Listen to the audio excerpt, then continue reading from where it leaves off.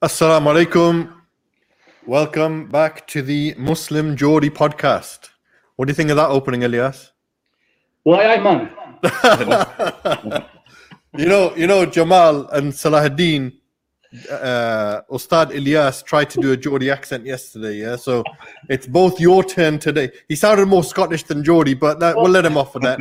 But you guys have to try and do a Geordie accent today as well, right? So we're going to see if we can get something out of you both. Definitely. I think it's something. Okay, inshallah. All right, so let's start the program. Today, as always, welcome everybody to the Muslim Geordie podcast. And our sponsors, a quick shout out to them. Hill Matheson, HM Residential, and Manjaro's are our sponsors for Newcastle Fast FM and also for this program, the Muslim Geordie podcast. Right, let's get straight into it. Tonight's going to be a really, really important topic. And I think it's one of those things which always keep coming up. And one of those topics which need to be addressed on a regular basis. Yesterday, we had an excellent discussion on youth issues. There's going to be a bit of crossover on that for today as well. But the main focus on tonight's program is going to be about marriage and relationships. All right, so we're going to dissect a few different areas of this. Of course, we're not going to do justice to the whole topic in one podcast, but we're going to take some segments and we're going to have a bit of an open discussion on it. And I've got some brilliant guests and co-hosts for tonight's program. First of all, let me introduce Sheikh Alyas Karmani, who is a psychologist, a relationship counselor, an imam, a teacher, and there's so many things we can add to that, a youth worker. And his expertise on this topic, I'm really looking forward to discuss because he's done a number of workshops on this and I've attended some of them and they've been excellent, I have to say. Also, we've got brother Jamal Richards. Assalamu alaikum, Jamal. Really looking forward to hearing some of your points because, again, you're similar. You've got a lot of experience in this field, especially back in the day with trying to help people connect for marriage, right? Trying to help support people to get married. So we're definitely going to pick your brains on some of that also. And we've got Salahuddin Patel. Assalamu alaikum, Salahuddin. Wa alaikum salam. I guess we're going to get an unmarried perspective from you, right? Of marriage and relationships. Alhamdulillah. It'll be a good discussion, I'm sure. It'll be a good discussion, inshallah. Right, so let's get straight into it. First of all, let's open up the conversation following on from yesterday about youth issues, some of the discussions we were having about Muslim youth. Let's open up with the first question. Should you get married young? Should we get married young, especially in this society that we're living in today? Let's start with you, Alyas. I know we've had an extensive conversation on this offline. Let's have that conversation online, bro. Let's have that discussion. Bismillah, alhamdulillah, wassalatu wassalam ala rasulillah. Assalamu alaikum to all the viewers as well. And absolutely, it's the sunnah. I think there's an echo someone's got, so I think we have to mute. I think I'm getting some feedback from others, yeah? Okay, I think it's okay there now. Look, it's the sunnah to get married young. And so, when I do a nikah, and it's a young couple out there, one of the things I start off when I do the basic bayan, when I do the nikah, is that I say, mashallah, when we see our youngsters getting married, we're so proud of them because they're choosing to do that which is halal. They're choosing to follow in the sunnah of the Prophet sallallahu alaihi wasallam. And absolutely, you should get married young. Obviously, within the law, let's be absolutely clear what we mean by young. What we're talking about, obviously, legally in this country. I think 18 is okay as an age. I think maybe younger than 18, I think with young people today, there tends to be a lot of immaturity still. But I think the whole point of getting married young is because we're recognizing that there is a significant issue in our society around hypersexualization and the fact that young people, want to be in relationships.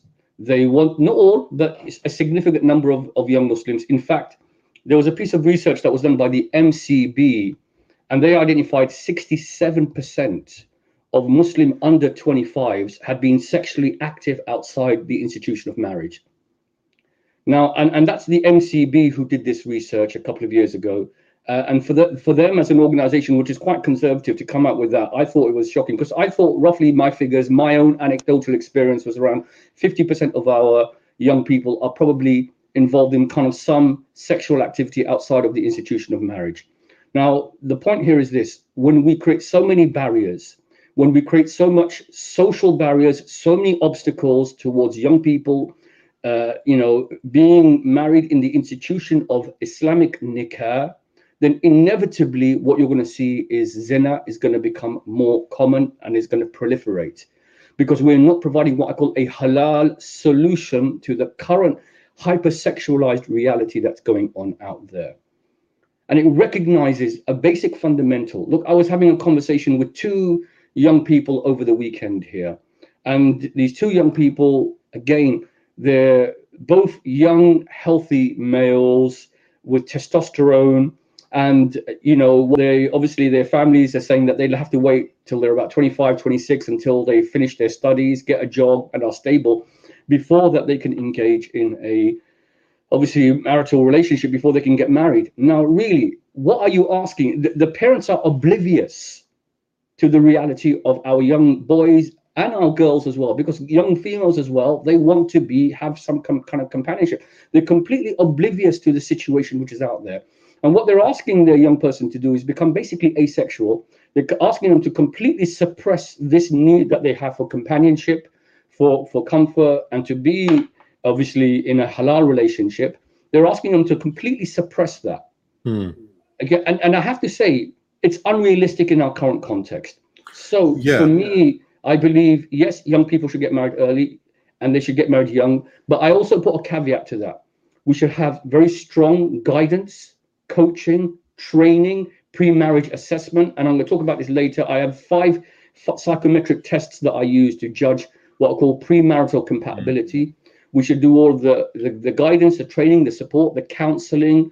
All of that should be available, and pastoral support alongside that as well, so that this obviously enables those young people to be successful in their relationships as well. So absolutely. I mean, look, my personal view is I'm very pro people getting married at a young age. The question is, how young is young? What is an appropriate age for young people to get married? You mentioned 18. I agree with that. Obviously, from the legal framework as well, you can get married earlier, even legally, with the right permissions and stuff. With parental consent. Yeah, with consent and stuff. I mean, even 16 depends. It all depends on the person for me. But the question that we've got to ask as well to go with that is, or the conversation that comes from that is, what about financial responsibilities? What about the cultural aspects? Most parents, let's be frank, let's be honest about this, right? Yeah. Most parents aren't going to marry their daughters to a young man of 18, let's say, 18 or even 19. And because there's a lot of conditions now. He has to have a degree, he has to have a job, he has to have a house, he has to have X, Y, Z, and then we will give our daughter to you, right? So that level of financial independence is something that is very focused on. Now, we've had a discussion about how we can get around that, but really it's, and please do elaborate on that, about how we can get around that. But really the issue is it's a community cultural, a culture shift that needs to take place for people to make it accessible and acceptable to do that. Because let's say a young brother comes, he's 18 years old, he wants to get married, he wants to go to university, he's got aspirations, he's got ambition, he wants to get married. And everywhere he turns, the parents are knocking him back. What's your advice to someone like that then? He says, look, I want to safeguard myself from zina. I want to have a companion. I don't want to do a haram relationship. What's your advice to that, brother? Look, I will tell you, do you know what I think? And I've seen it in the comments, and I actually accept what people are saying. And I'm glad people are disagreeing as well. I think it's really important, that we have a healthy discussion on this. I think there's a profound misunderstanding about what is the purpose of Islamic marriage as well. I think there is a profound, I think, cultural expectation, as you said. Now let me give you one example. Someone said that they need to financially provide. Okay, let's look at the reality of that. What do we actually mean by financial provision as well? Of course, الرجال قوامون على النساء. The man has a qawam over the woman because he provides for her. The reality is, what we're looking for now isn't financial provision so that two people are living a modest life. that's not what the requirement is. Yeah, it's actually much more excessive than that. And that in itself, what it does is that it creates so many barriers, which really realistically are unattainable for individuals. And I'm looking at it. Look, I'm looking at it as from a much bigger lens than just what's going on at the community level. I'm looking at the movements that are taking place around involuntary celibacy, which is being forced on Muslim men, and the kind of misogyny that this creates. I'm looking at the fact that women now, you know, Dave, you know, a number of sisters now, okay, who are saying to me, we don't want to get married. Yeah. Okay. And you know what? There's an interesting thing. The women are doing better than men on an educational level, on a vocational level, in terms of average earnings. Muslim women are doing actually better than overall than Muslim men.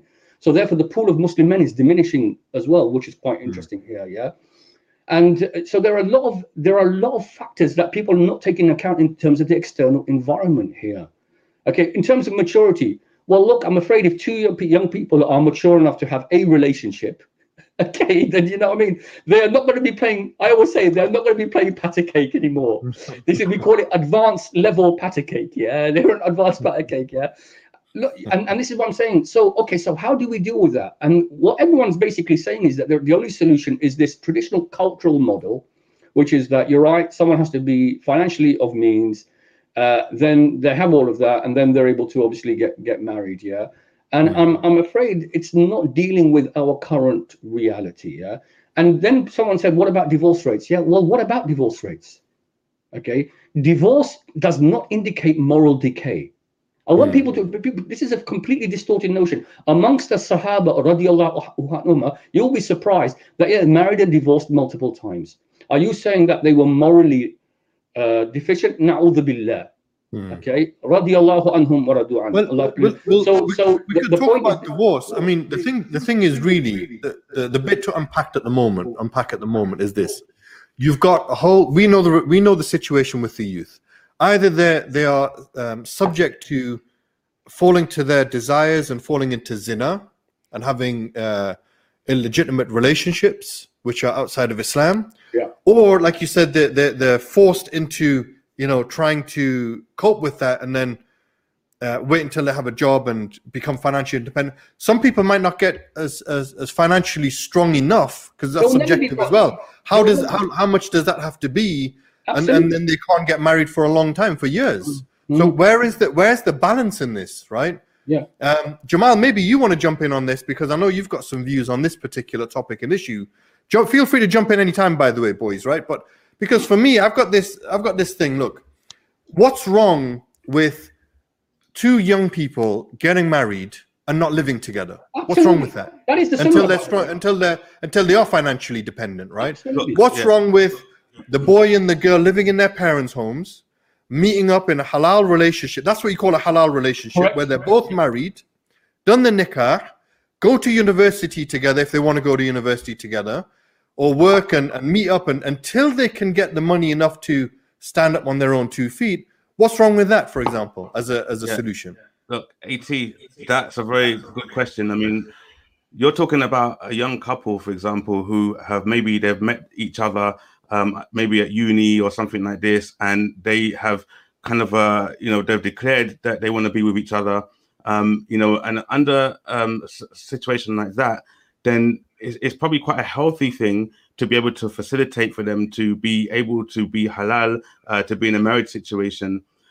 Everything that Alyas said, mashallah, I completely agree with, except that there's more to it than that as well. So everything he said was absolutely right. No one can question that. I know people have disagreed, but you have to unpack the whole thing to understand that you can't, for example, deny a young couple from marriage when then they may end up doing something, because they'll do it anyway.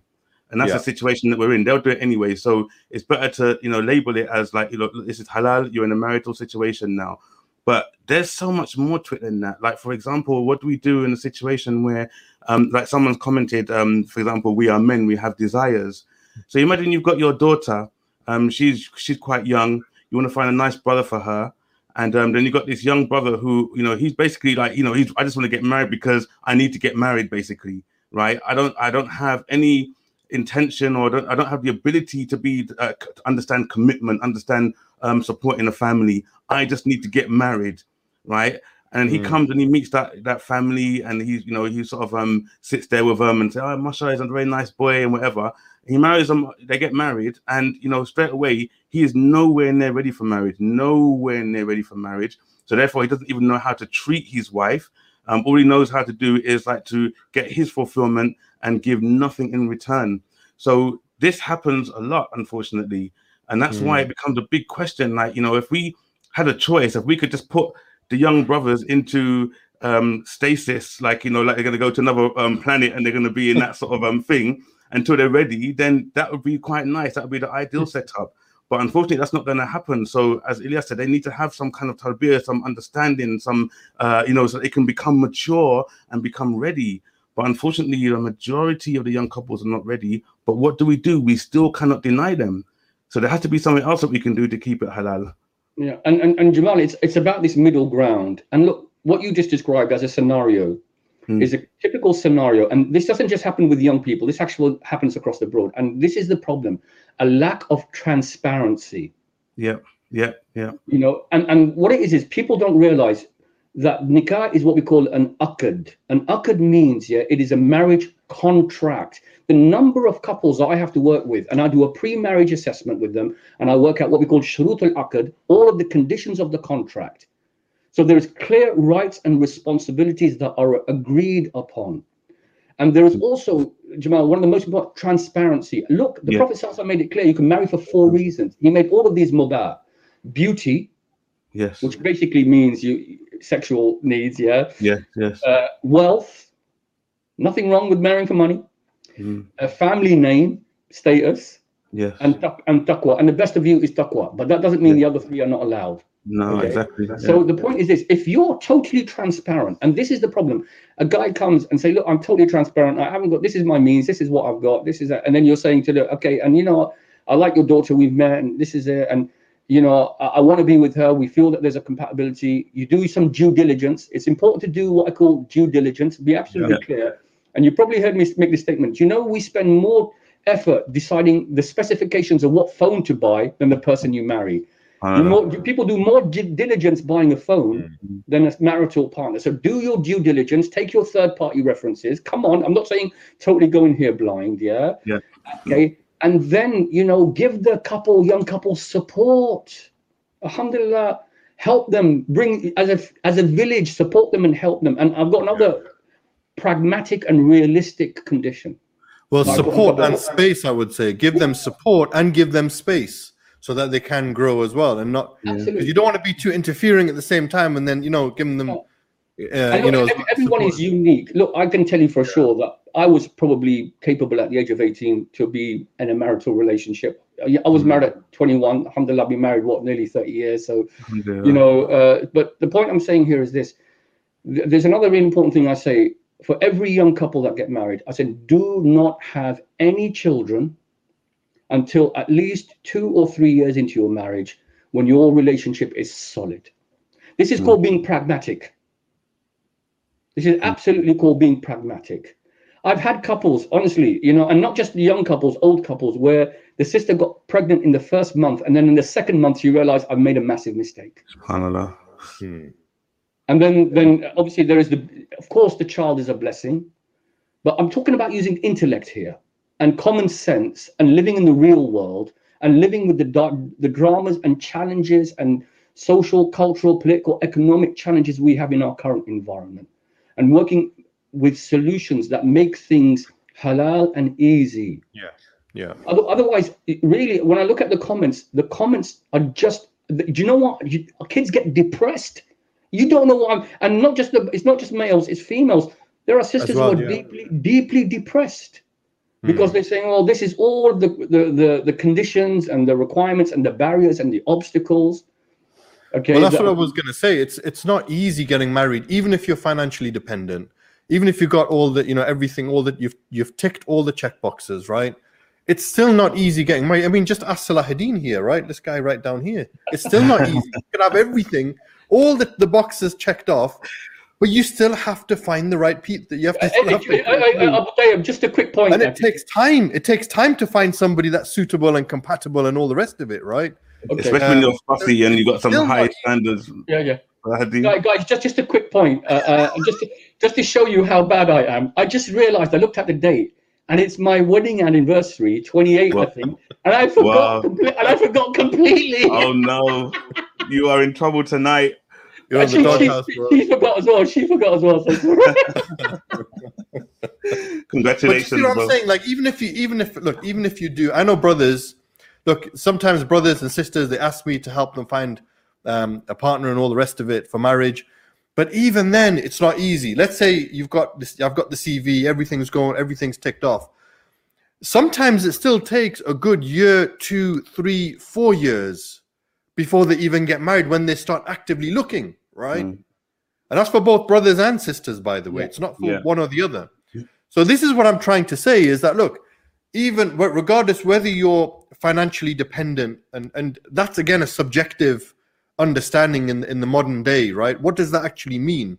What do you have to have? What's the minimum requirement before you get married, right? Not only financially, but obviously mentally, if you're ready for it, if you're mature enough for it, and all the other things that come with that. And this is why I like the point that was made by both of you, that there has to be some form of support, coaching, preparation, and so on and so forth, right? And unfortunately, that's not happening. Who in the community is doing that? I don't see, and again, I don't want to go into sort of masjid bashing, right? But I don't see the masajid doing it. I don't see the elders doing it. I don't see even the youth doing it. I don't see, there's no youth centers that I can find that are doing it. There's hardly any youth centers anyway, right? Who's actually doing this? It's a taboo subject for most parents. They don't want to talk about it. They just want to get the rishta, do the deal, send them off, and then go start your life, right? And it's like, well, where's the prep work for it? The most people get is the old Muhammad al-Jabali books, right? That they read, the marriage series, right? Or a few videos that they see online, and then that's it. They're going for it. The rest of it is desire-led. Let's be honest. That's the situation that we're currently in, regardless whether it's brothers or sisters. I'm talking about. We're not, because I know you mentioned brothers, Jamal, that they're not ready to do it, but I think it equally applies to sisters. Yes, they want to get married for their desires, to fulfill their desires. Yes, they want to get married to stop from falling into fitna and zina. And some of them, in fact, a lot of sisters that I've seen, young sisters, are also mentally mature enough to get married and spiritually mature enough, right? So if that's the case, then what are we doing about it to try and resolve that current situation? That's the question I've got. I think for the sisters, I mean, just from my experience over the years, and I know it, it's not the sort of the rule of thumb for everyone, but a lot of the times I think, like, the sisters, maybe it's because of that sort of maternal kind of instinct that they have, where they want to build a family, and even when they're quite young, their role model most of the time would be their mothers. And so, I know that young girls, they're still going to have their mind, they might still be out there, they might have that sort of thing, but at the same time, once they start to think about marriage, then they see marriage as what marriage, I suppose, has always been intended. Like the full package, not just like, oh, I just want him to just come around and see me like every once in a while and then disappear. Yes, they do exist, but I just think it's like, it's just we have to admit that obviously it's more on the other side, where it's a case of, okay, look, he got married. You ask AT, like, what should the minimum requirement be? I mean, I would argue that maybe it should be commitment, for example. That you're going to go into that thinking, look, I know that I'm a young guy. I've got my desires, but there's a package in this. There's a whole package. It's just like, once I'm in here with this woman, I now need to sort of change the way I think. My mentality has to improve a little bit. But unfortunately, that doesn't happen. I mean, like, you have many cases where the sister complains that her husband, at very, even at an older age, he just sits down on his PS4 or 3 or whatever it is now, PS5, and doesn't even spend any time with her. Or if not that, he's just out with the brothers and stuff like that. So it's a bit of a challenge. It's a difficult one. But as long as the PS5, thank you. As long as they because I've been giving this example since the PS3, by the way, so it's a long time ago. But yeah, that's what it is. I mean, subhanAllah, in an ideal world, you know, that you would, as you said, AT, find certain workshops and stuff like that. So young brothers would go to that workshop, they'll get that kind of understanding, and obviously iman, you know, building their, you know, their iman and stuff like that. So they understand this is not just a piece of property. Meaning this is not a piece of property, not you know, this is your wife. This is the one that you're going to spend time with when you come home. Look at the Rasul Sallallahu Alaihi Wasallam when, you know, on the day of the revelation, he ran and he threw his head in his wife's lap. I mean, this is who our wives are, right? And I think, you know what, Jamal, though, I think that there are young brothers who are mature like that, though. I do agree with that. In the masjid, I do see young brothers, 17, 18, 19. Okay, they might not be rich or they might not be financially as dependent as they could be, but certainly they've got the spiritual and mental maturity. I think I've met brothers like that. Right? I agree with you. Because on the other side, you've got another problem of, and this applies for both sisters and brothers as well sometimes, that they've got that whole Bollywood sort of picture of what marriage should be like, right? And then when they get married, it's a big come down, right? Because it's like, hold on a minute, this is not what I expected. Because you brothers who are married, like I am, know fine well, marriage is hard work. Hard work, absolutely. Right? It's a constant struggle, and it's hard work to just make it work, let alone live the dream, right? We all know it's hard work. And you can live the dream by them. I'm not saying you can't, but I'm just saying that it's not easy. It's not a walk in the park. It is. We got to get this Bollywood mentality of marriage out of our heads, right? The whole, I call it the contamination of romanticism. Now that doesn't mean that you don't show concern, love, and compassion for your partner. That doesn't mean that. But you're right. This totally romanticized, idealized version of what Muslim marriage is, it's actually a contaminant. It's actually not an Islamic model at all. And now what I call the Instagramization of these Muslim influencer couples, which makes it even more ridiculous. I think people are living in this ridiculous bubble, and it creates an expectation which is totally unrealistic. This is not what marriage is. Marriage, for most of the time, is hard work. Input equals output. And look, when we go back to the verse of the Quran, I think it makes it very, very clear the foundations of Muslim marriage. In Surah, when Allah Ta'ala mentions, وَمِنْ آيَاتِهِ أَنْ خَلَقَ لَكُم مِّنْ أَنفُسِكُمْ أَزْوَاجًا لِتَسْكُنُوا إِلَيْهِ وَجَعَلَ بَيْنَكُمْ مَوَدَّةً وَرَحْمَةً. So that said, Allah Ta'ala created you zawaj. So the first part is compatibility. And that's where I say, I've tried, in the Muslim space, we essentially marry a stranger, because there's no getting to know each other, period. I think Brother Tamimi makes a point. Now, a lot of Arab cultures, they have akad. They do the akad. It's halal. The couple have this period of getting to know each other and engagement. You can call it halal dating, whatever it's called nikah, though. That's what the nikah is. Because they've done the nikah, but then they don't live with each other until maybe a year or 2 years later, So they have, and if in that period they decide to dissolve the marriage, it's just an annulment of the marriage. So, that's brilliant. It is. It's practical, it's realistic, it makes sense, And so look, so going on back, so what we have is 5 psychometric tests, full compatibility ratings, to try to have some kind of an assessment of the zawaj element. Then comes litaskunu, to live in peace with each other, which means shared values, shared objectives, that our maqsad is to be together for the sake of Allah subhanahu wa ta'ala, to make each other earn Jannah. And then rahmah, compassion, and from that is love. And that's real love, that two people are compassionate, selfless, sacrifice for each other. Now, so the point I'm saying here is this, that love in Islam is based upon compatibility, shared values, vision, an objective and purpose, and compassion. That's what love is, not this ridiculous lifestyle notion of it. And so people, both the males and the females, boys are pornified, I'm afraid. And then the girls, I'm afraid, are romanticized with these notions around what marriage should be. And they have ridiculous expectations. And they really need to obviously have that coaching and that maturity development, I'm afraid, Okay, having said that, it still comes back to the issue that every child is unique. Every young person is unique. And we have to adapt. You've got to find that balance, isn't it? You've got to find that right balance for every individual. And I want to make this point here. People talk about divorce rates. What is worse? Increased zina and fahisha, or increased levels of divorce? What is worse? Well, one's halal and one's haram. That's the whole point. Yeah. That is exactly the whole point. And divorce, you know, again, I want people to get away from the distorted cultural stigmas and taboos around divorce. In some cases, divorce is necessary and wajib, and actually is something rewarded. If for example, someone is married to someone of such immoral conduct and indecency, and it happens, okay, whether they're young, old, even, you know, whatever, there's domestic violence or abuse or whatever that is destroying the spouse, then they need to, and it's destroying their connection with Allah subhanahu wa ta'ala and their mental health and everything. They need to leave the marriage. End of. Yeah.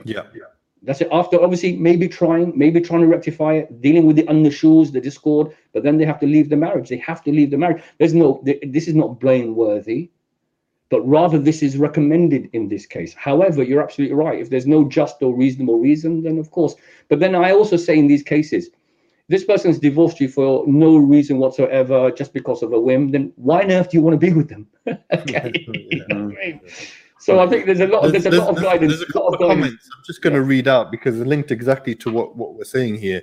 Yeah. Shorty Boyd, he says, should we bring back a culture of arranged marriages where getting to know each other long term is facilitated in a halal way? I think so. I absolutely agree with that. Sister Lucy, she says, what advice could you give to the unmarried reverts out there? We've talked about the youth. What about the reverts? Often they don't have the support of the community. And this is the problem that I find with a lot of revert sisters. The so-called wali often do not fulfill the requirements to protect them or do their jobs properly, right? When it comes to reverts. So this is another issue I think we need to unpack. We've talked about the youth. And with the youth, of course, you know, like, if we can facilitate in a halal way when they go, even if, like, for example, if some of the youth go to university, right, it's and you get them married before or during university, in my view, that's better for them to safeguard them from falling into haram, right? And support them, let them live in each other in their own homes, and then they meet and then they build that relationship going forward. That's just an example. But what about the reverts who don't have Muslim family, community members to help them, where we know and seen that, we've heard of and seen some revert sisters in particular get exploited because they don't have the family backup and the community is not doing their job to look after them, and so on and so forth. What advice do you give for that? Let's start with Jamal, because you've encountered some of these issues as well, haven't you? So what's your advice on this to this sister who's asking this question? In terms of like revert sisters and representation from a wali, it is one of the biggest like challenges, and it always has been, because, you know, I think the wali is there by I suppose by name alone more than anything else, because a proper true wali is someone who would, you know, represent a sister as if he was representing his own daughter. Which means that if a brother came along with expressing the interest of marriage, he, you know, the wali would do all of the criterion as much as possible, like, you know, get to know him over a long period of time and so on. But what tends to happen, and has always been the case, is that, you know, he would have an afternoon meeting with him, maybe over a cup of coffee or something like that. Maybe not afternoon, maybe just a half an hour meeting, hour tops, with this person, and then, you know, he'd come out of it at the end and just sort of say, yeah, he seems like a nice brother, you know, whatever. And then not doing anything more than that. And also, like, for example, you know, he might say, okay, can you give me some numbers for reference? And he might, okay, here's my brother's number, or here's my friend's number, or something like that. And, you know, so obviously people are going to exaggerate when they start saying, yeah, he's, you know, he's a great brother, blah, blah, blah. It's really reliable. He's all this and all that. So it is a massive, massive, massive challenge. And furthermore, what it is even a wali with good intentions and sincere, and even who has a lot of high integrity, it can become very challenging anyway, because, you know, one brother will come along and he will spend time with him, then he's deemed not suitable for whatever reason. You know, then another brother will come along and he's putting all his time in to try to do his best. Then another brother will come along, and so it's such hard work. So it is really, really challenging. So my advice to any revert sister who has a wali would be that she should be prepared to carry out her own checks, even to get other family members or friends or someone to actually make sure the job is done properly, because otherwise you could get into a very messy situation, unfortunately. Yeah. And what about for revert brothers? Because they have challenges as well. Revert brothers have challenges as well, absolutely. And I think with the brothers, subhanAllah, it depends on certain things. It depends on even like ethnicity as well and stuff like that. That's where the challenges could come in a big way. Like, for example, I'll give an example. I took 3 sisters to Leicester on one occasion to meet a group of brothers. It was arranged, and it was mashallah, it was good. The meetings were really good. It was like in the restaurant and stuff like that, and there was like, obviously it was all facilitated really well. And then there's one particular brother, a black brother, and he said he was a revert for 12 years, and he said to me like, nobody will marry me to their daughters. Subhanallah. Still, Jamal, that's still happening. Yeah, I know it's still happening, and yes, you're right. And look, I remember back in 1991 taking a brother, bringing in Bradford to meet a Pakistani family from South London, black brother, and that was back then, 91. And I've got to say, and you know, that they did get married, alhamdulillah. But what's interesting is this, that this is still happening, and we would say it then, and I know people don't like it. If you're white, you're all right. If you're black, get to the back. That's it. That's the reality of it. And there is a racism. But you know, one of the things, Jamal, I found is that racism was very conveniently overcome when there was money. What about if you're brown? What about if you're brown, Ilyas? What about if you're brown? What happens then? If you're brown, stick around. Stick around, yeah. You might get some action. You know, there's an interesting point that Jamal made, and I think this is something also about being an adopted wali, right? And I think this is something which is an important aspect to think about. When somebody calls me up for, whether it's to be a wali or as a reference for someone to get married, and they say, do you know this sister, or do you know this brother? What's their situation? And a lot of people want to be polite, right? And to say, say nice things about them. I'm not. No, I'm brutally honest. I am brutally honest, right? And I will tell it as it is. If I know the person, I will tell them the good, the bad, and the ugly. And I will say, I'm not saying this as a way of backbiting that brother or sister. I'm not saying a way of putting them down. I'm just giving you the full picture so you know what you're getting yourself into. Yeah. Because I know him or I know her. And I know the good qualities and the bad qualities, right? If I know that person and they ask me for a reference, right? And I'm going to give it like that. And I would expect the same thing to happen to me if somebody asked about me, right? And this is why, because you're talking about a sister or a brother who wants to get married. If you're just going to sugarcoat stuff, right, then that's unfair and unjust. Yeah. And it's not classed as backbiting, by the way. Absolutely, yeah, correct. Right? So I think this is another aspect I think we need to look at. Abdurrahman's put a comment here. Marriage isn't a fairy tale. It's love for the sake of Allah, patience, compromise, acceptance, and this is the bit that I like the most, and enduring hard times together. Put this comment on. Say, look at this, This sums it up quite well, actually, right? Yeah. Enduring hard times, because I'm telling you, I think my wife puts up with more hard times with me than I do with her. But this is not the point. The point is that you do it together. You go through it, right? And I think that comment sums it up quite nicely. Absolutely beautiful, subhanAllah.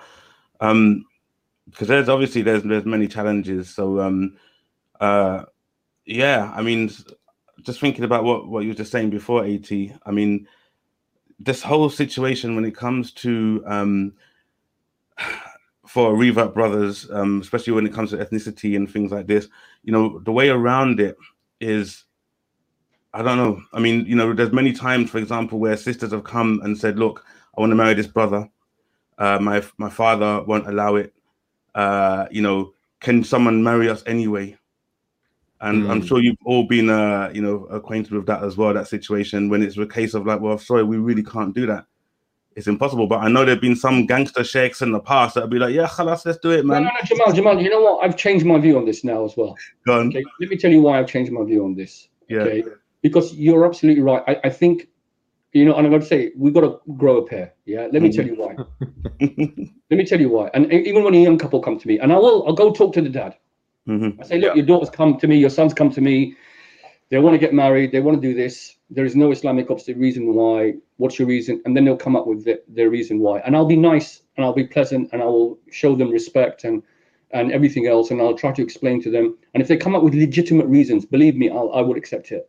Yeah. I really will accept it. And if they don't, and most of the cases they do not, I say, I'm going to get your son and daughter married because I have a responsibility. I have a responsibility to make things halal that you don't want to make halal. End of. I'm taking it on my shoulders. I'm not saying now people come to me and I'll go, no. This is not being a gangster shake. This is just the fact of the matter is facing the reality. And let me give you cases we've all had. So there was a couple, they couldn't get married. They weren't allowed to get married. She got pregnant, had her child. 1 year later, father agreed. After the child was born, then I did their nikah. SubhanAllah. Same outcome, the same outcome, but obviously, 1 year later, so the point of them is, I think, I think we just have to realize the context in which we're dealing with things now is very, very different. And the reasons that are being used, I think, if I was a 20, 30-year-old, I'm in my 50s now, so therefore, we're not acting recklessly. Yeah? We're recognizing ultimately, and my responsibility is to uphold the deen of Allah subhanahu wa ta'ala against their gangsters, who are using all manner of foolishness, to obstruct people from becoming married, and then they're not providing alternatives for their children either. Okay? And they're literally forcing them or putting pressure on them or have their ridiculous expectations on them as well, So no, I think that you've got to call it for what it is. Try to mediate, try to get them on board. If not, you know what I say? But then again, I have to make it clear to the young couple or the couple getting married. Look, you need family support. You need, you need them to be involved here. And generally, you know what, Jamal, in most cases, they come round. They come round. Right. I remember one auntie said to me, "Oh, if they ever come round, I will chop them up into little pieces." And then you know what happened is that a couple of years later, I was round their house and I noticed all the kids are going round. And she had her heart melted, man. Absolutely, heart melted, and that was it. Alhamdulillah. There's a couple of other things I think that you guys mentioned earlier on. One, there's 2 points I want to talk about. One is about we talked about the Bollywood sort of mentality and people have huge expectations. Some brothers, they want to marry the niqabi supermodel, right? Some sisters want Mr. Perfect, and he has to have X, Y, and Z, and he has to be this tall, and he has to be this complexion, and so on and so forth. What's your advice to people like that when they are so? I mean, I call it picky, I call it fussy. That's just me, though. But when they've got so many conditions that they're looking for, that they make it so difficult for themselves to find, because you're never going to find the perfect person, in my view. I don't know what your brother's views are, but you're never going to find everything you're looking for 100%, right? That's just the reality of the situation as far as I'm concerned. But what are your advices on this? Yeah, I mean, I kind of gave up when I had my marriage service. I gave up on the young brothers and sisters. Below a certain age, I kind of gave up on them because there was just too much work. Why? Because they're young, they got time, they can be picky. It's like, this is what I want. It's like, okay, well, 10 years time, you're going to be thinking like, oh my God, I should have just settled for that really nice, brother or sister who, they tick so many boxes and whatever. But it's a lot of work, subhanAllah. So they just learn by experience. It's hard to advise them. It really is. They learn by experience. They would always think that, no, it's fine. I can wait. It's not a problem. That person does exist. But usually what I find is, yes, that person does exist, but they're not really into you. They're into somebody else, so then you have that kind of like... And Jamal, that's themselves. Well. That's themselves, by the way. Yeah. That's true as well. They're just themselves, man. What's your advice on this, Alyas? What do you say? You know what it is? You're absolutely right. There is this, again, I touched on it earlier, this construct of their model of what is attractive, and it's a complete deception. And it's, obviously, the conditions are completely unrealistic. So not only does he have to have the dunya, okay, and he's got to be good looking, and he's got to be deeni and an alim, by the way, but he's got to have a six-pack as well, man. And he's got to have the guns as well, He got the guns, man. He got the six-pack, Lots of money, nice car. Yeah, and you married him, he had a 6-pack. 6 months later, it's a 1-pack, I'm afraid. It's not 1-pack, it's a family pack. Yeah, It's a family pack, actually. Or and we it's call her it, fault. we call it aludi body. It's just a Yeah. potato sack. Yeah. Okay. Alhamdulillah. So the point. That's something we were exploring recently. You know, like mashallah, we're talking about how sisters, they might have that sort of, that ideal man, right? With the 6-pack and the guns and stuff like this, yeah. But once she gets married, she's gonna feed him. Her expression of love is through his stomach. Food, yeah. And when he puts on weight, she's all right with it. She's like, she doesn't mind. No, but on a serious note, Jamal, one of the things that I figure, people are bringing their own also emotional and psychological baggage. Yeah. And people, I'm afraid, we're slightly emotionally ourselves damaged as well, and we have attachment issues. And there are hormones at play, so like oxytocin and dopamine and serotonin, and there's a lot that's going on sometimes. This is why, again, you need lots of guidance and instruction here into it. And you're absolutely right. People come into marriages and look, if their own experiences of their own family homes has been a bit dysfunctional, I'm afraid these are reference points they're bringing into marriages as well. And sometimes what we have is a repeat of those cycles of behavior on the males and the females. Sometimes we have overcompensation. Sometimes we are people who are just not prepared for the hard work that marriage is. So people themselves are and that's why I really believe the kind of psychological assessments that I do are really important, because it doesn't mean it's a deal breaker, but it means that you are fully aware of what you're getting into and what the fracture lines are, what the strain lines are, where there's going to be the threats and how to overcome them through your relationship. So that's why this kind of particular model is really appropriate. And Jamal, it's not unsurprising that when you have, it can go either way. We've got men with control issues. Yes, of course. Who will present a face before marriage of that really forward-thinking and empowering husband, and then afterwards a complete control freak with low self-esteem. And I always say this. I do this when I do the nikah, when I do the bayan nikah. I say to the men, one day Allah will give you a daughter, inshallah, and you will give that daughter to a man. And you did not bring up your daughter to be a strong Muslimah for another man to totally disintegrate her self-esteem. SubhanAllah. So let me tell you one. Everyone's talking about money, finance. I'm choosing a man for my 2 daughters who will nurture their self-esteem, who will make them powerful women. Really, that's what the money side, all that, that's not really the materialistic side. The real wealth is the barakah of nikah and litaskunu, living in peace. Please, that is the wealth of marriage, is living in peace with each other. Mawaddatan wa rahmah. And why do these boys destroy the self-esteem of women? Let me tell you why. Because they themselves have been nurtured, I'm afraid, by seeing quite dysfunctional situations. They have a toxic masculinity as well. And they don't know. They feel insecure. I've had men doing tawaf around the Kaaba with their wives, accusing their wife of looking at other men, na'udhu billah. Okay, in the haram, And then there are females who also come into marriage with control issues, with issues around envy, with issues around micromanaging their husbands, with all of that, their particular baggage as well, and will probably feed them because they don't want any other woman to look at them. So there are people bring baggage into these things, and I'm afraid that's just human beings. And this is why marriage, with all the science and all the wisdom that we use, ultimately it's Allah subhanahu wa ta'ala, Allahumma inni astaghfiruka, who puts the khair into it, inshallah. Ultimately, it's with Allah subhanahu wa ta'ala. Absolutely. By the way, we're not saying that you shouldn't be fit and you shouldn't be healthy. You should be fit and healthy. And have your guns, brothers, have your abs and all the rest of it. Go for it, right? Also, yes, go for it. Alyas, isn't it also the case? I know what you said there is absolutely true in the sense that, people who are accusing your wife of looking at other men, of course not. But to have that level of ghira, isn't that a good thing as well, to a certain extent? I think what it is that we have what we call ghira, which is an honor and a protectiveness that you have around your wife. Okay, which is what you would expect, I think, of an average Muslim man to be a protective individual who safeguards her. But this is called micromanagement control, which talks about, you look there, you can't go out there, you can't do there, you can't do. And that is the difference, because again, the person's controlling her as a physical body that he thinks he owns. You do not own your wife. She is an amana from Allah subhanahu wa ta'ala. Okay? And she's not your property to use as you wish.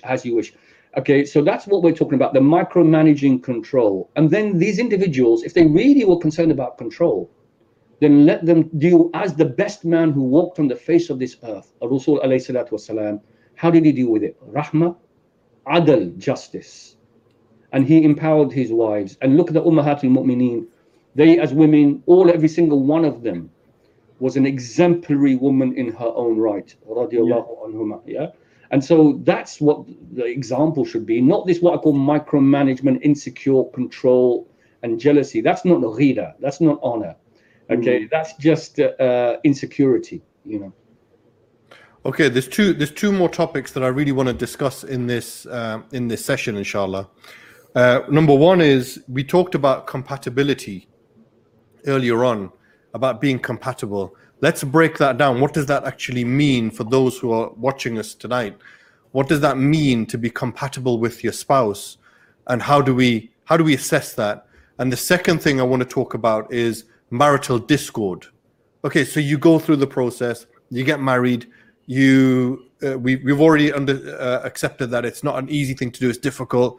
How do you deal with marital discord when two people are not seeing eye to eye, when they can make it work, but they don't know how to make it work, if that makes sense? Yeah. So them two topics, I really want to unpack them tonight as well before we start picking on Salahuddin a bit more. Can we not pick on Salahuddin during these things as well? You can throw in a few comments, but Salahuddin is very quiet. He needs to start speaking up. Something from him.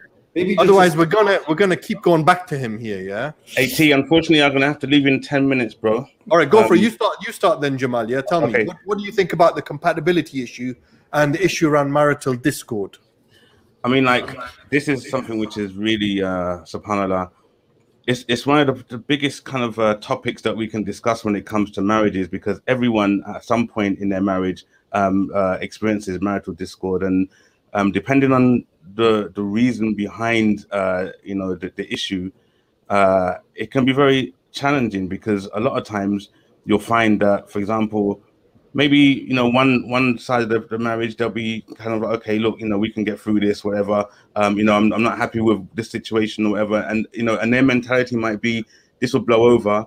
I've made my point and that's it. Whereas the other might be, well, I'm not happy with this, and they drag it on.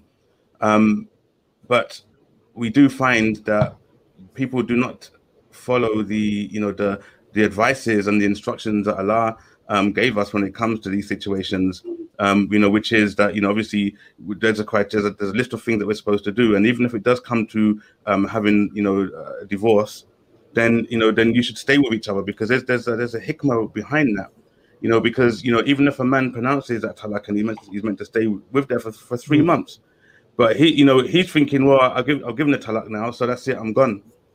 And then that's many times they realize that we've made a mistake, right? So I don't know what the ratio is, but there's probably a high percentage of divorces where it's sort of like, my God, I regret it.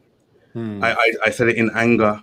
So the question is, which should be addressed as well, is how many marriages out there now that are existing at this present moment in time that are void. Yeah, it's a very, very good point. Yeah, I mean, like, so it's I always try and encourage couples to to communicate from the outset of their marriage and get into the habit of communicating, rather than just bottling things up. And even if it feels like, okay, you're niggling at me, or you're making it, it's like, it should be said, look, no, I'm making a point now, and I'm doing it in a way that you can understand that, I don't agree with this, or I'm not happy with this, and then you both do it. But let's not forget that this, let's not be foolish and think that this still doesn't amount to an argument, because it can still, be an argument. But it's important, because when things bottle up, then that means that when you communicate something for the first time, the language and the way that you do it, your body language, the tone of voice, that in itself just sparks off like crazy problems, crazy issues. So marital discord it's a massive, massive topic. And I've only ever known there to be one book on it. I forget who the author was, but I bought this book back in 2006 and I loaned it out. And just like the norm, when you lend books out, man, it's like, let's say goodbye to that book. They're lost. Yeah, they're lost. Yeah, it's gone forever. I don't even know where that book's gone now, but You know, it was an amazing book. But there isn't anything else out there. So we need to have more talks, maybe Alyas yourself, maybe someone, just more talks, more videos, things like that, so people can understand, how do I deal with this situation? I'm not happy, she's not happy. How do we deal with it? And how do I get rid of this anger? This anger that I feel now, this rage that I'm feeling now, how do I do it? Because at that point in time, I can't fathom the hadiths and how we're supposed to deal with things, you know, sit down or lie down or even leave the room, because I will need to have my point made, and you know, then it can really escalate into something really big. So it's a really broad thing, subhanAllah. Yeah, Jamal, you know, it's war. Yes, it's war. You know, I've got to say, I've done relationship counseling with non-Muslims, and they are so amicable, so reasonable, so polite. Of course, they have their baggage and issues as well, yeah. And they'll separate in such a mature way, and then they'll stay friends with each other. Bro, I'm telling you, our people, man, it is onslaught, it is war. Yes. Yeah. And it is so acrimonious. Allahu Akbar, yeah. And you married with ihsan, divorced with ihsan, and they deliberately damage their children. They cause trauma to their children through the way that they behave. I've got a case of people. I say to people, I say, look, we can sit down and we can work out an amicable, reasonable. I'll be fair, I'll be neutral, and I will work out an arrangement between you and your children. We can do it now, or you can spend thousands of pounds and the next 18 months going through the courts to come to the same resolution. Yeah. And they would rather do the second. So I do two things now, Jamal. I write it in every single nikah that I do now, that I am the agreed arbitrator. Oh, okay. So I write it, it's there. Shurut al-aqd, it's there. And if they want me to do the nikah, then I've written it down that I'm the agreed arbitrator, and that both parties, because what happens in a lot of cases, Brother Jamal, is that, as you know, the men stop the women from accessing arbitration. Okay, and you know, so that's the first thing. We write it down completely within the marriage contract. Okay, number two principle, you know, brothers and sisters, everyone out there, we have a surah called Surah An-Nisa, and it's also in Surah. Do you know Surah An-Nisa is all about women's rights? It's all about the rights. The framework is all in Surah An-Nisa. It's amazing. It talks about an-nushuz, and then it talks about appointing the mediator. Yeah. So it's there. And so this is an iman issue. So anyone who is going against the book of Allah subhanahu wa ta'ala here needs to check themselves quite clearly, you know. Yeah. And the third thing, Brother Jamal, this is about masculinity. I've got to say, the sisters cry out to me all the time, and they'll say to me, can you mediate? Can you mediate? Can you do counseling? And I make it now clear. I don't do relationship counseling unless both parties are fully agreed towards the change process. And the biggest obstacle is the ego of men, that they do not want to be held to account for their failures. And there's a real kind of masculinity, macho, ego issue there. And that's why they do not come to the table. And then the last point I make is, you're absolutely right. Marriage is hard work, and you've got to put in that. You do not press the nuclear button, until you have exhausted every single possibility. Okay. And Tamim is asking, what is an-nushuz? Allah Ta'ala mentions it obviously in Surah An-Nisa when he talks. It's called marital discord, breakdown in the marriage, beef between the husband and the wife. That's what an-nushuz basically it means. Yeah. The main reason for an-nushuz always is a violation of Islamic rights. That's the main reason why, and that's why the reference point is the Quran and the Sunnah, because the rights are clearly established. And the last point is this. This is why young brothers and sisters, everyone out there has to realize the aqd is critical. Write down in your marriage contract all of the stipulations. Asset, my asset, your asset. Future assets, this is the ratio of ownership. This is my role, this is your role. This is how we go. This is not perfunctory. This is people, oh, it's not romantic. Rubbish. It's called pragmatism, yeah? This is what was really what we call today now prenuptial agreements. Okay? It comes from Islam 1400 years ago, where the man and the woman both stipulated the shurut of the contract, the aqd, yeah? The next point is this. That document obviously is witnessed and is a morally binding document. However, if you go to your solicitor, and now I recommend this, if you don't want to have a civil partnership, and if you do not want to have a civil marriage, which is fine, you don't have to, and I'm opposed to this campaign that register every religious marriage, because no, I have the right to marry according to my own religion. The state has no right to interfere in terms of how and who I get married to, and that it has to be registered. The state has no right to do so. However, I do believe in legal protection. I want to make it very, very clear. I believe in legal protection because this avoids disputes. And let me give you a simple example of legal protection. Okay, ownership of assets has to be clearly agreed based on a contract. Okay, so that's what, and also I want to make it clear, this whole thing that we have now, that someone's been married 20 years and is given 4 or 5 kids to it, and the man walks out and he gives her nothing, this is not from Islam. You know, she has a right for compensation, she has a right for maintenance, she has a right to be given, she's part of the reason that he acquired his assets in the first place.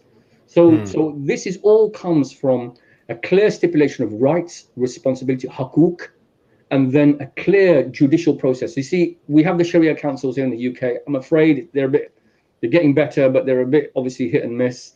And people do not engage with it. And then often they go through family mediations, which themselves can often be fractious and biased. We need good quality, independent mediators who then facilitate the arbitration when there is discord. Yeah. A couple of comments. Sorry, go on, Jamal. Yeah. Go no. I was going to say that would just be amazing.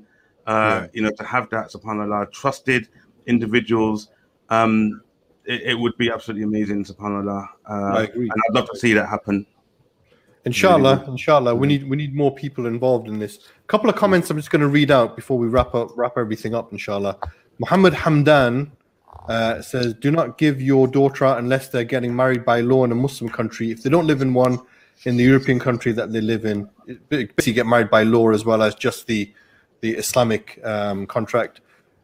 This is an interesting one. Khadija says, but I need to confess, I actually don't want to get married really fast. First of all, I want to know the person I want to marry, and I know that isn't halal, so I don't know what to do. Alyas, you touched upon this earlier.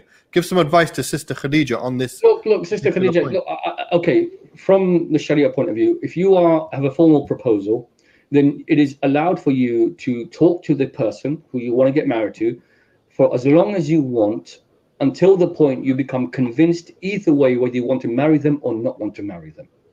So do talk to them, do obviously have communication with them. However, do not do it in khalwa.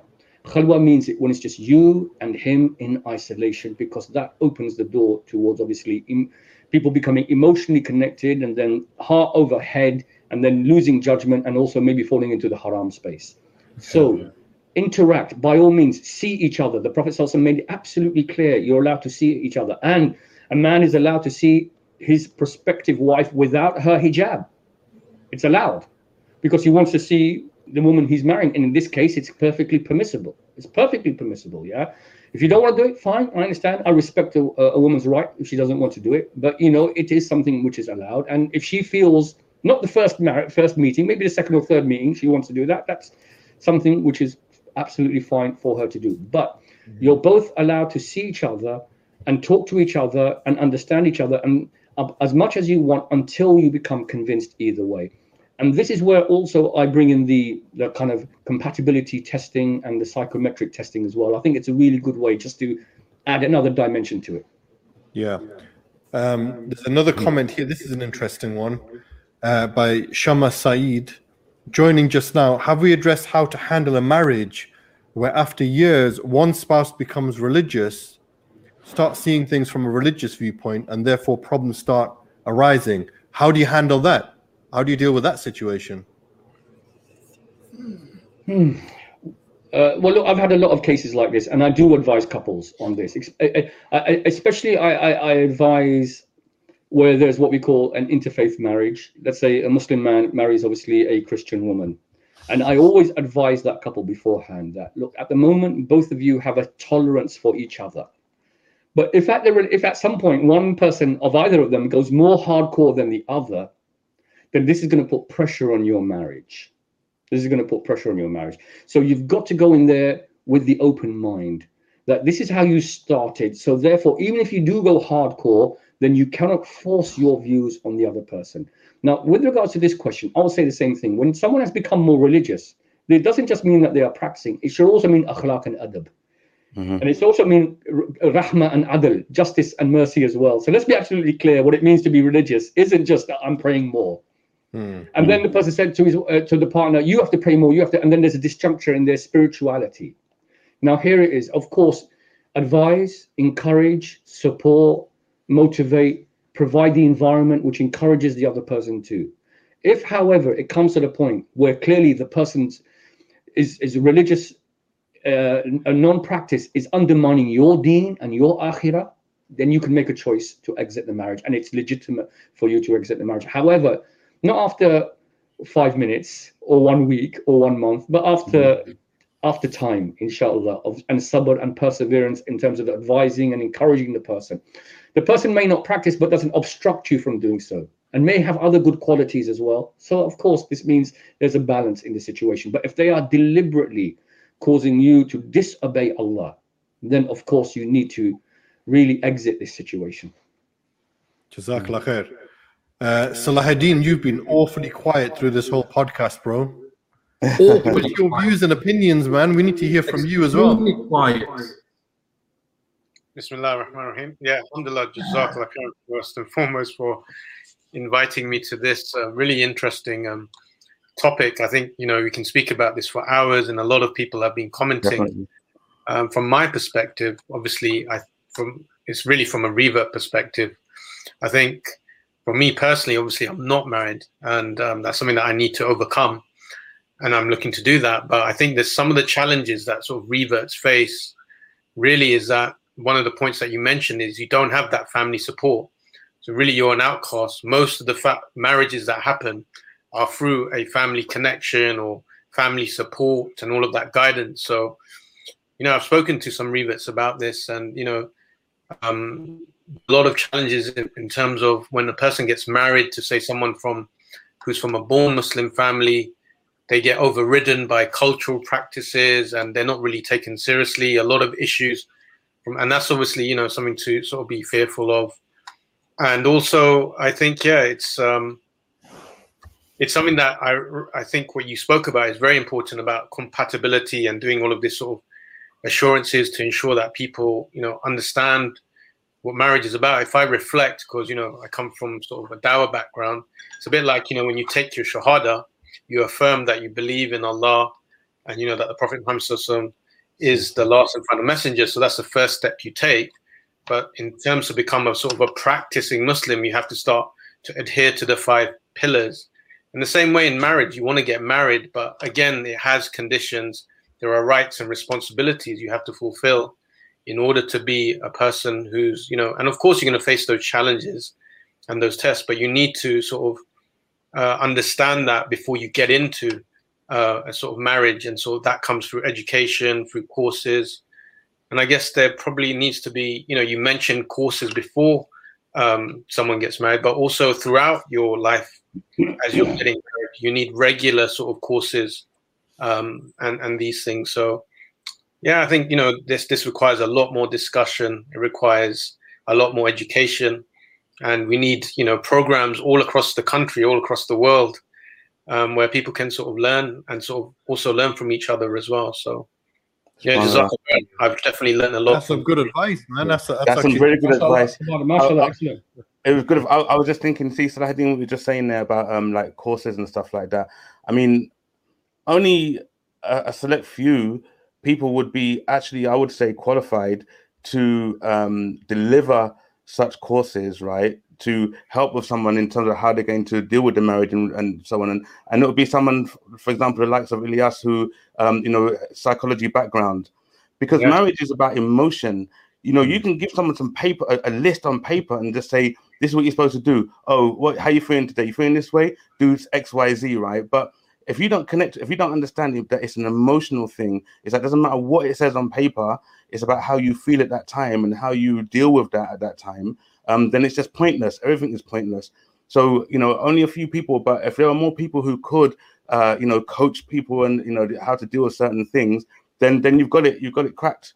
You've got a better chance of, having it cracked and dealing with it, inshallah. So yeah, definitely. What about these sort of marriage websites? Isa, what do you reckon about them? What's your thoughts on them? these singlemuslim.com and all that. That's your favorite website, isn't it, Isa? Shadi.com. Look, don't get me started on these websites because I'm gonna go on some like online PDF mode. You know, subhanAllah, some of these websites, man, like may Allah protect us all. Like these Islamic companies, you know, they use sisters and they use women with makeup and without hijab to promote their business, right? Just like non-Muslim businesses, and it's absolutely ridiculous. Like, because I'm in advertising, right? I know if you look at their ads and stuff, they're like it's just full. They just use women. And they use sisters without hijab and stuff. They'll use models as well just to get people onto their site, right? And I mean, you know, there's only a handful of websites. There's no checks and balances for some of them, and there's a lot of predators on there as well. I've been told, you know, and it's really not a good situation from some of these websites. It's really bad. But one thing that comes to mind on the discussion is that I discovered this in Malaysia. I don't know if you guys knew. Do you know in Malaysia you can't get married until you've done the course and you're certified by the government? And when I found that out, I was like, this is incredible. I was thinking that we should implement this in the UK, and like all the fathers and mothers should know that, look, if there's a potential son-in-law or something, has he done this course, right? And then he does the course and he passes and he's verified, right? And I think we have to implement something like that, because I wish I knew a lot of things before I get married. Obviously, you get advice and stuff, and it's not necessarily our fault either. We don't have anything, right? We all grow up, and our understanding of marriage is what we see, right? Our parents, most of the time. And so, I think there definitely needs to be something like that in the UK as well, where people can get certified, and then, you know, then the parents can see that. And I think that would help a lot, inshallah. And I think, you know, another thing that we were discussing, Brother Alyas was mentioning, is that actually Jamal was mentioning as well, is that when you have an argument or you just have a divorce on something silly, or like you don't realize, I think sometimes that does stem back to people. It might not necessarily be their fault, but they might grow up in homes with single parents, right? So they might not know like what constitutes for you to end the marriage, because they're not seeing a husband and wife together, right? So they might jump in that scenario thinking, oh, you know, this is really bad, I should get divorced. But sometimes some people, you know, I mean, I think of this, you know, sometimes you can see the arguments that your parents have, and you can be like, oh, by the way, oh, that's completely normal. Or you see the arguments that your uncles and aunties or other family members have, right? So I think that plays a part in it. It's not necessarily their fault always, but they don't see that. They don't know, okay, is this good enough for divorce, or is this bad enough? That's just my thoughts on what being discussed. But yeah, some good points. And there's another one here by Shafia. Assalamu alaikum. How would you balance cultural aspects which are unnecessary while also being obedient to parents through marriage process and stuff like that? So I think we touched upon that a little bit earlier, because there is a whole conversation around cultural practices which even oppose the sunnah pre-getting married, while you're looking to get married, but also when you're married as well, like the issue of the in-laws and how that relationship dynamic plays, and there's so many different things that need to be unpacked there. I think maybe that might be a separate session. What do you think? Well, unless Ilyas, Jamal, you want to give a quick something to reply to? No, I'll leave it to Ilyas, because I was going to say. What I'll say quickly on this is that, look, sometimes work with your parents and see if you can't come to a compromise or a middle ground with your parents where your needs are met and their needs are met. Okay, not all culture is against the Sharia. Where something is clearly being done against the Sharia of Allah, then it's, as in Surah Al-Luqman, then disobey them. There is no obedience to the creation, there is disobedience to Allah. So that's absolutely clear. In this case, you are not required to obey your parents. Sometimes you don't have trust in their particular criterion, but if you have a good relationship with your parents, you can have a dialogue with them and say, look, mum, dad, this is what I want, this is my requirements, and work with them. So that's what I'd say, you know, in terms of not all culture is bad. Let's just be absolutely clear. But where it's against the Sharia, then it's absolutely clear. Yeah.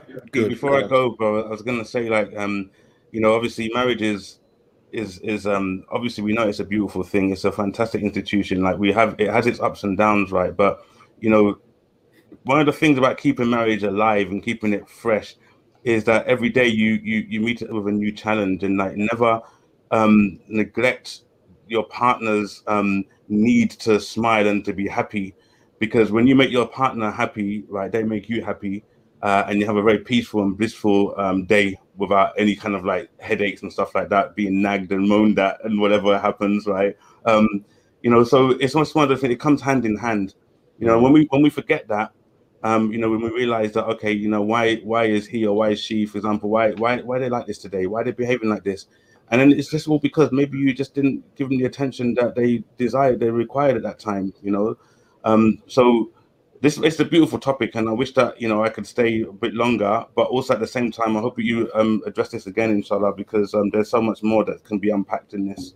Yeah, man. Let's do that. Final words. Anything else, Jamal? You wanna add before we wrap this up? No, that's fine for me, bro. Salahuddin, and final words from you, bro, before we end this podcast.